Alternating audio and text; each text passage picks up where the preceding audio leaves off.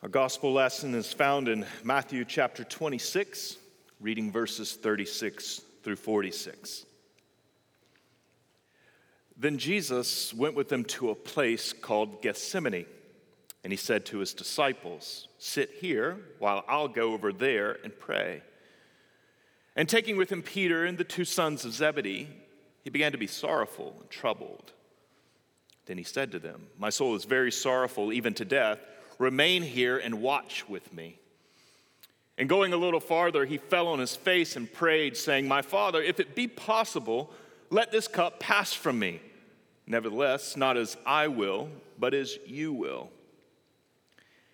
And he came to the disciples and found them sleeping. And he said to Peter, "So could you not watch with me 1 hour? Watch and pray, that you may not enter into temptation. The spirit indeed is willing, but the flesh is weak."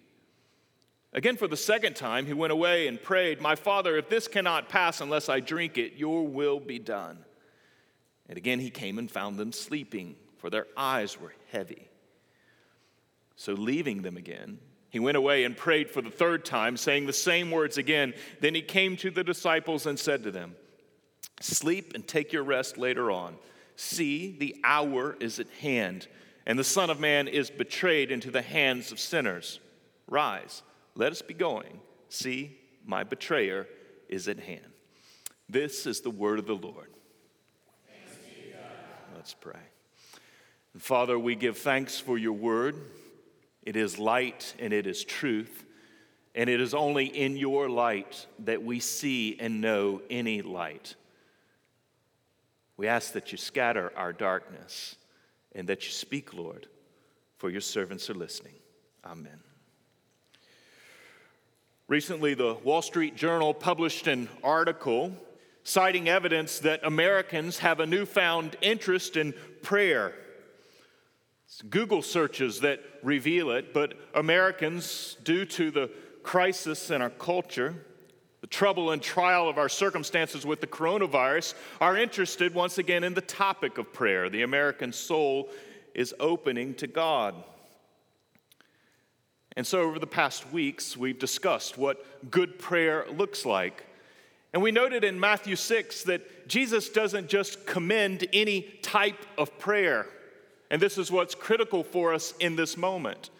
That Jesus isn't just interested in spirituality, in someone who just prays vaguely to some particular God, but Jesus is interested in prayers to a Father who we've been reconciled to through him, the Son, and that Jesus teaches us to pray in a particular way. And so it's not just a vague spirituality, but he wants us to have a certain good spirituality that he defines. He critiques in Matthew 6 those who pray in certain ways, and he's guiding us into what good communion with God looks like. He provides a model for us in the Sermon on the Mount. This, of course, is not the only prayer that a Christian can or might say in life, but it is a model that's to direct our desires, that is to shape our supplications, and also is to orient our approach to God. It provides the structure in which we can build an actually healthy prayer life. And so this prayer is worthy of detailed and very slow, patient attention to inform the shape and the structure of our own prayers. We've noted that the prayer begins with a particular address, Our Father, an address we only make in and through the Son who reconciles us to this God. There are then two sets of supplications, the first set of three and the second set of three, and the prayer begins with a request that God would hallow his name on the earth as it is in heaven, that God would make his kingdom to come on the earth as it is in heaven, that God would make his will to be done on the earth as it is in heaven. That the prayer begins instructing us that we are to be concerned with God's great purposes to redeem the earth and to make all things new. This is the preoccupation of Christian prayer. And then we turn in the second set of petitions, also three requests here, to our own personal needs. There's a prayer for daily bread. And then a second prayer that just as necessary as daily bread is forgiveness. And then the final petition that we come to today, lead us not into temptation, but deliver us from evil. And Jesus is saying that this request, that we not be led into temptation, that we be delivered from that trial in that moment, that this too is part of good prayer, that we have to learn to be watchful and to pray in this way. And perhaps we don't always think of this immediately when we pray. Why is it that we need to? Oscar Wilde, the Irish playwright, captures it perhaps best. He once said this: "I can resist everything but temptation." Augustine captures somewhat of the same emphasis. As he struggled with Christianity in his early days, he said, "God, deliver me from my sins, but not yet." And we can all understand that temptation is real. Sin and evil are real, and they're not just things outside of us, that we're also invested in them.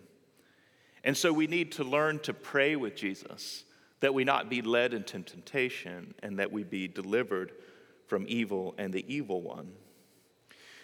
We've seen in this model prayer that the phrases Jesus teaches us are compressed and distilled theology. They're laden with cargo for us. And the final petition of the prayer is really no different. So what exactly is Jesus drawing us into? What is the world of meaning around these simple words? And there's 4 things that we'll discuss this morning.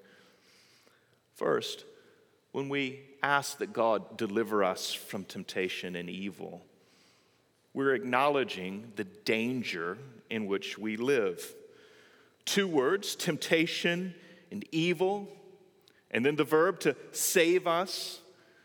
What we're acknowledging in those words is that the world is not in line with God's glory, that the world is not in line with God's rule, that the world is not in line with God's will, that there is danger around us, that things are not right here on the earth. We can be enticed, we can be allured, we can be induced to do wrong by external factors.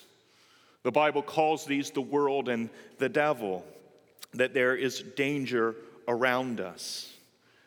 But it's also important, critical for us to recognize that the danger is not just around us, but also inside of us. Temptations arise not just from our circumstances, from the world and from the devil, but they also arise from our sinful appetites, that we have indwelling sin. And so we have the world, we have our flesh, and we have the devil, and these present a very dangerous combination. And so what exactly do we do, though? It can all seem overwhelming when we recognize the arsenal that works against us and we acknowledge the danger and the ruin that really surrounds us. Several years ago, when I was a church planter in Washington, I went to lunch with a young man who had begun attending the church. We met in a restaurant, and he was seated in the back, and during lunch, I noticed that he was constantly scanning the restaurant. He had his back against the wall, and he was perfectly positioned, and he seemed distracted, and I finally asked him, I said, "Hey, is everything okay?" And he said, "Sorry, it's an occupational hazard." He worked for the Secret Service, and he had been trained to constantly have a situational awareness of where he was. And friends, this is what God calls us to as well. It's what Jesus means with the disciples in the Garden of Gethsemane when he calls them to watch and to pray, that they not be led into temptation. To be watchful, mindful, situationally aware, and to pray. This is how we acknowledge the danger in which we live. We watch and we pray. Second, in this prayer, we're also confessing our vulnerability. We go beyond just acknowledging danger, and we also see our own weakness. It's an admission that we're susceptible. It's not in our power to engage evil or the evil one. We natively don't have that strength. And we ask God for help because we lack something in ourselves. There's a fundamental deficiency in our sinful nature. But why is it that we're so vulnerable to temptation? It's important to digest a bit the anatomy of temptation and to understand how it works. And in Matthew 4, before Jesus begins his public ministry, he encounters the evil one, Satan, the devil, in the wilderness. He is there fasting for 40 days, preparing for his vocation that would lead him to the cross. And there's a series of 3 temptations that help us understand something of the anatomy of temptation and appreciate its power. 3 things that we'll consider here.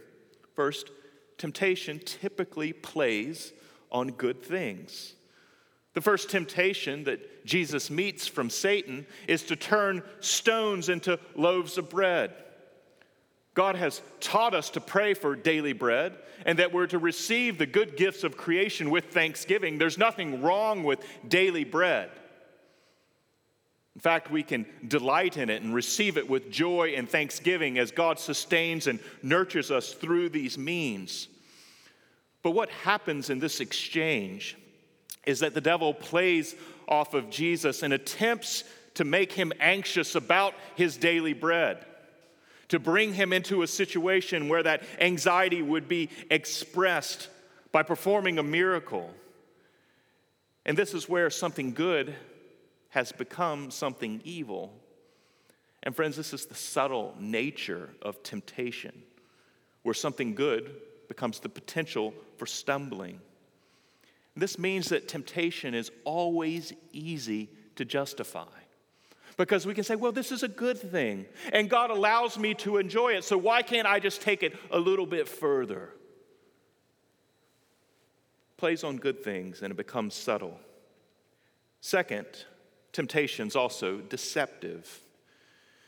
The devil encourages Jesus to throw himself from the temple in the second temptation and to see if God will rescue him. He actually quotes scriptures at Jesus.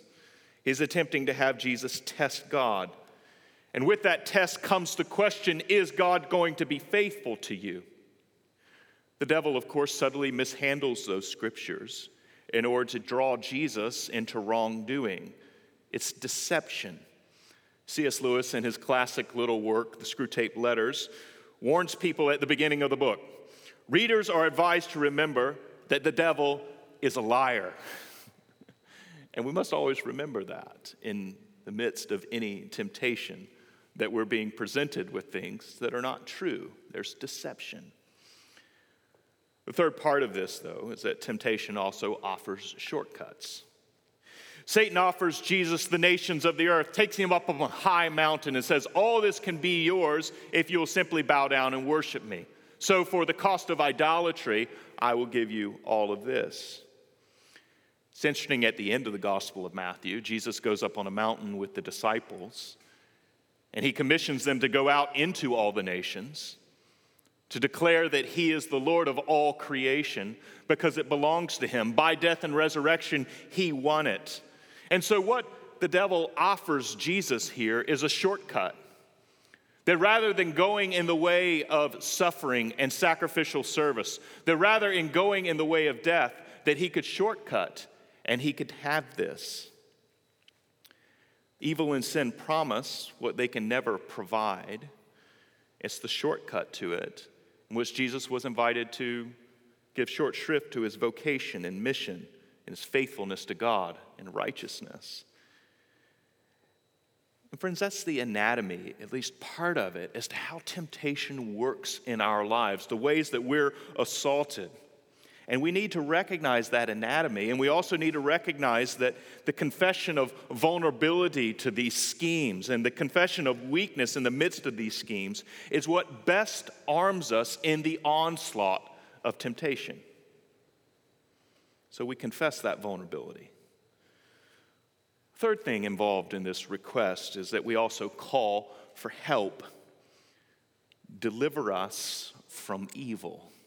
That is, that we be delivered in the midst of all temptation, that God would send us help and aid. When we ask that God not lead us into temptation, we're not saying that God himself tempts us. God tests us. Satan tempts us. This request does not ask God to refrain from tempting us, but rather it asks God to preserve us and to guard us in the midst of all real temptation. We're asking that he deliver us so that we not be engulfed and overwhelmed and overcome by sin from the evil that we're tempted to do. Calvin points out that in this call for help, we're also just not asking to be rescued. But when we call to God for this help, we're also anticipating something. We're anticipating new and daily increases of grace. And this is what we must do. In the midst of all of our temptations and the many ways in which we're attacked and we're assailed by this, is that we have to look to God for daily grace, daily increases that would sustain us and to help us. Paul reminds us of this in 1 Corinthians 10 as he works with a very dysfunctional congregation, many struggles and temptations. In verse 13, he says this, "No temptation has overtaken you that is not common to man. And God is faithful, and he will not allow you to be tempted beyond what you are able. But with the temptation, he will provide the way of escape that you may be able to endure it." And friends, this is what we must do in the middle of temptation, is to go to God and believe that he is faithful, that there is no deception in him, there is no lie, but rather that he provides those daily increases of grace, that he can give that new grace to sustain you and to nurture you, to strengthen you in the midst of that battle and of that struggle. That ultimately, the failure in temptation is one of belief, that the lie we tell ourselves is that God's grace is not sufficient for us in that moment. But he is always faithful, and so trust him and go to him. In all the vulnerability, go to him and cry out for help. Help me. It's that simple. The final part of being able to pray these words, and perhaps most importantly, when we say these words and we ask to be delivered from evil, is that we also recall the victor against and over all temptation. In the middle of our struggles and trials, which are real, in the middle of our trouble and our stumbling, it is important to remember that sin is a threatening and real power. However, sin is also a defeated power. Our Lord Jesus was tempted, Matthew 4, which we've discussed, 3 times, and 3 times he was faithful. And then through his earthly ministry, he was tempted, even by the disciples, to desist and to have the kingdom come in another way. And then in Matthew 26, this final moment of the Garden of Gethsemane, 3 times Jesus prays. And he resists temptation. He is the righteous one. He is the faithful one. He then goes to the cross and he offers himself there to God, taking on the weight of your failures and my failures. Those are all subsumed into him. And the judgment of God is satisfied in him. And friends, your sins and the power of temptation is defeated there. And we don't fight temptation in order to somehow then be forgiven. No, we're forgiven by Jesus and what he does on the cross. And then we're free to struggle against temptation. We go out to battle with all the enticements, all the allurements, all the inducements, and we go out in him, under his lead, knowing that he is the victor. And so, in this short, condensed, compressed prayer, we learn to acknowledge the danger of our circumstances. We learn to confess the vulnerability that we have. We learn to call for help. And we learn to recall the great victor. And it's in him that we're able to do all of these things. It's he who taught us to pray, deliver us from evil. And so, friends, let's ask God to teach us to pray that way and to live in communion with him in that way as well. Let's ask him. Father, we do give thanks that our Lord Jesus has taught us to pray, that he gives us the shape and the structure of good prayer. And we ask that you would teach us all that it means to say, lead us not into temptation, but deliver us from evil.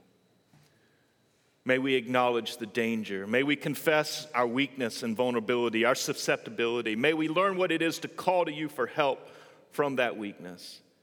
And may we always recall the great victor who trampled down the evil one and defeated him once and for all. And in him may we find our strength. By your mercy, help us, O God. We pray in Jesus' name. Amen.